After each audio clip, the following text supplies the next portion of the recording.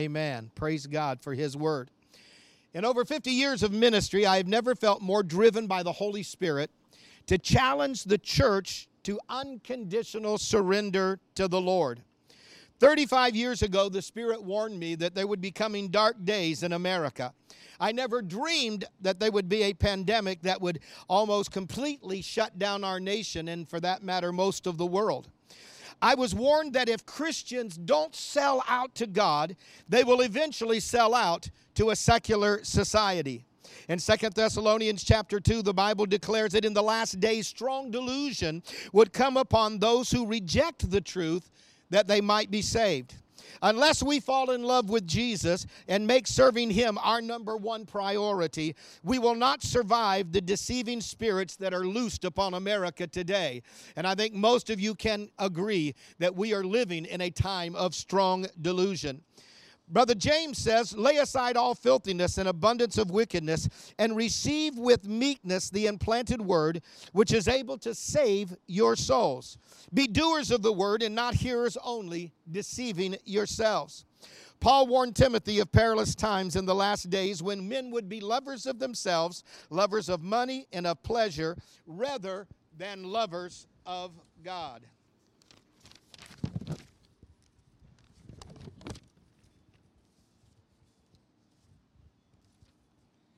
I'm concerned that the vast majority of American Christians are deceived and are not living according to God's word.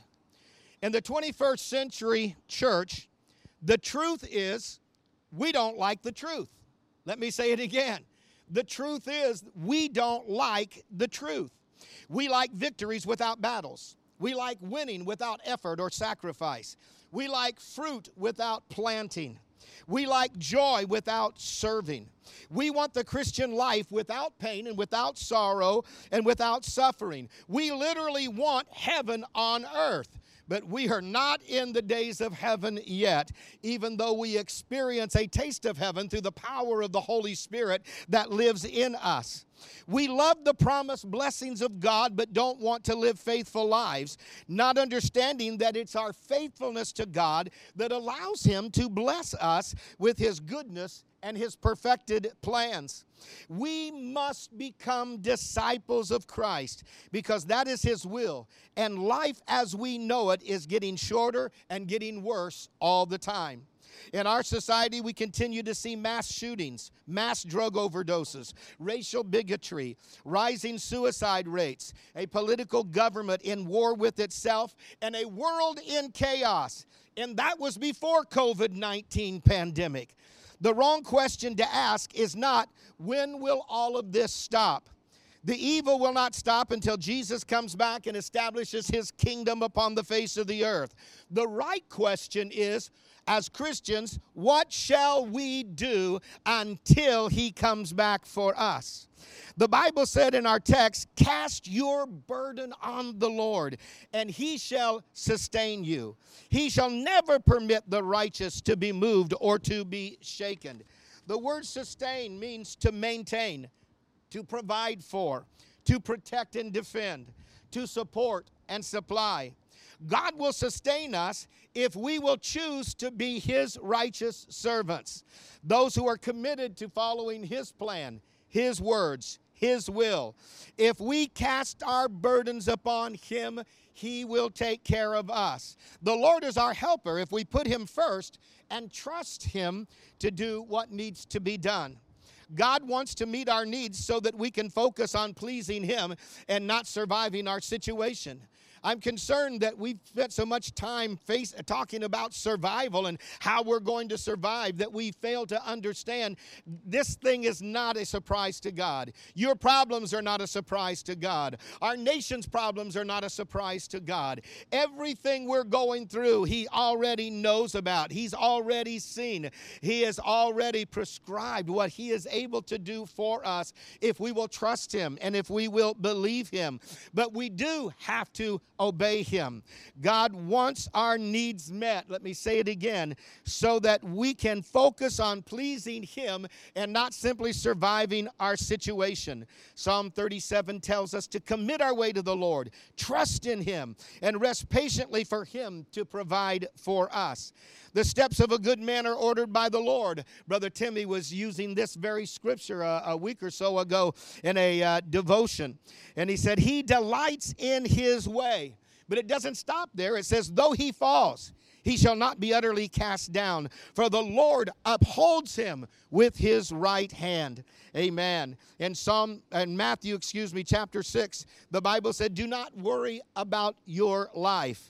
Seek or pursue first the kingdom of God and His righteousness, and all of the things that you need will be added unto you. Pursuing first the kingdom means making the priority of your life pursuing the will and the work of God, developing His characteristics in our lives. If our relationship with Jesus is what it should be, if we are progressing toward mature love, then all we have to do in difficult times is to cast our cares on Him. That's called trust. Commit our lives to His will. That is called accepting His sovereignty and continuing seeking daily to follow His plans for our life. He will sustain us and give us everything we need to continue intimate and obedient fellowship and relationship with Him.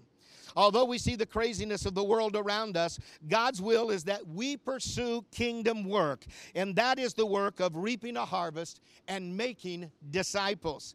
The greatest 21st century harvest could be our children and our grandchildren of the church who have gone astray from the Lord.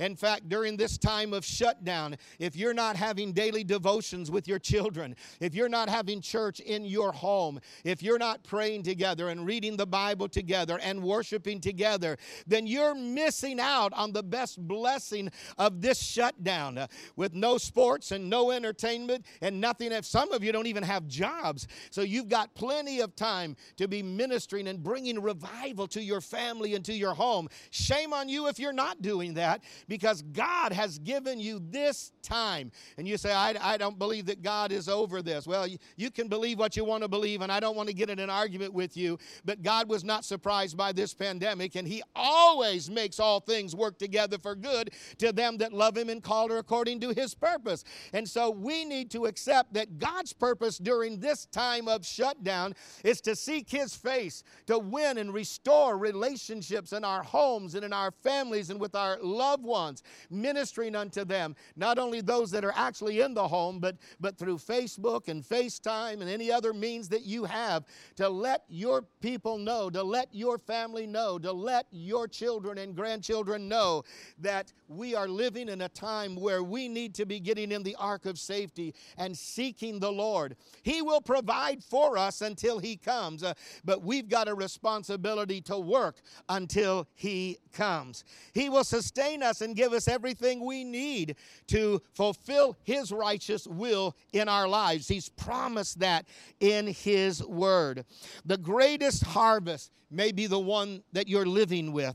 If we believe the times are urgent, then we need to be intentional about reaching the lost, whether they be in our home or in our neighborhood or at work or around the world. We must become more intentional because the time is short and there are labors for the kingdom, but the laborers have to be laboring in order for the work to get done.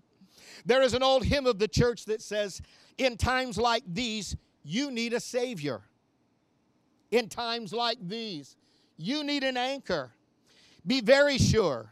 Be very sure. Hallelujah. Your anchor holds the solid rock. And we know that that rock is Jesus. He is the one. The rock is Jesus. He's the only one.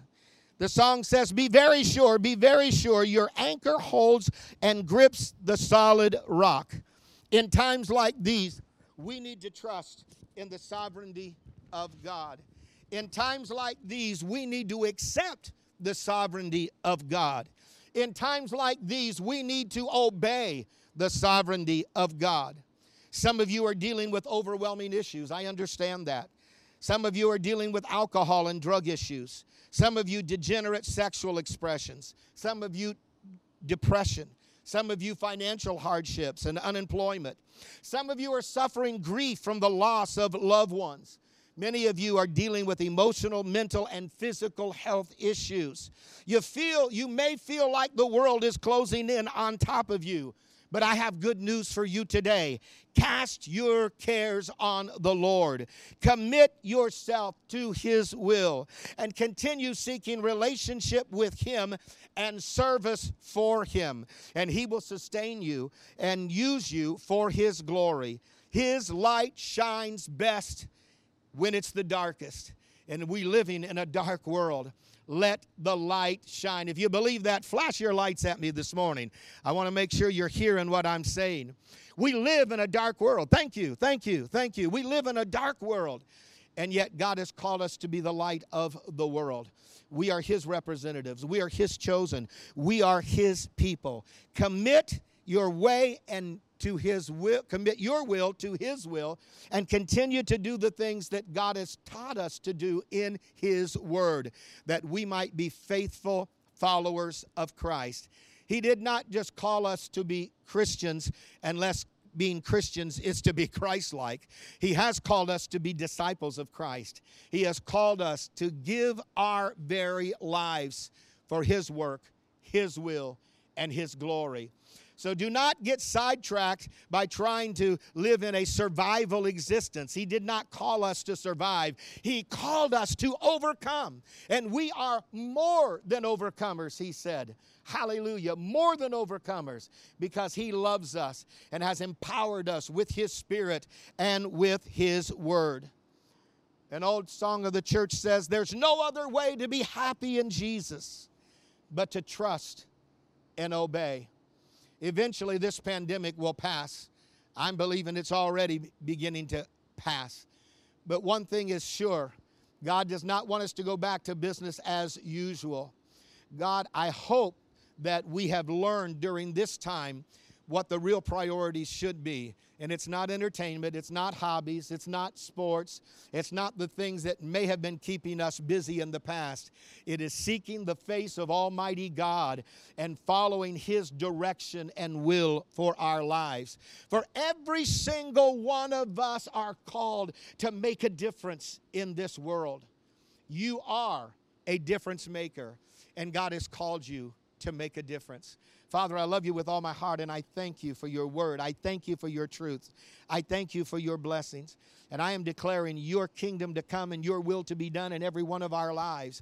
Every day I pray for the Christian Life Church membership and family. Every day I pray for our pastoral staff, our elders, and our deacons. Every day I'm praying for those who are ministering in our church. And I know that over half the people in our church are involved in ministry in one way or another. I pray that 100% will be involved in ministry, and not just doing what is easy or what is convenient or what is comfortable, but doing what you've called us to do, being the light in the darkness so that people may find their way to you. And God, we give you the glory, honor, and praise. We continue to lift up Pastor Bob to you and pray that you will enable him to be able to pass those stones quickly and he will find relief. And we pray for our dear sister Dina, God, that you would heal her, whatever her condition is, that you would restore her to complete health and peace and comfort. God, I pray that all of the members and leadership of this family, of this church, will recognize the role that they have to play. And if they do not know what that role is, that they will seek you and that they will seek wisdom and then have the courage to obey you with all of their heart. I love you and I thank you for victory and for this beautiful day you've given us to worship and honor you. You alone are God and there is no other, and we give you all the praise. In Jesus' name, amen and amen.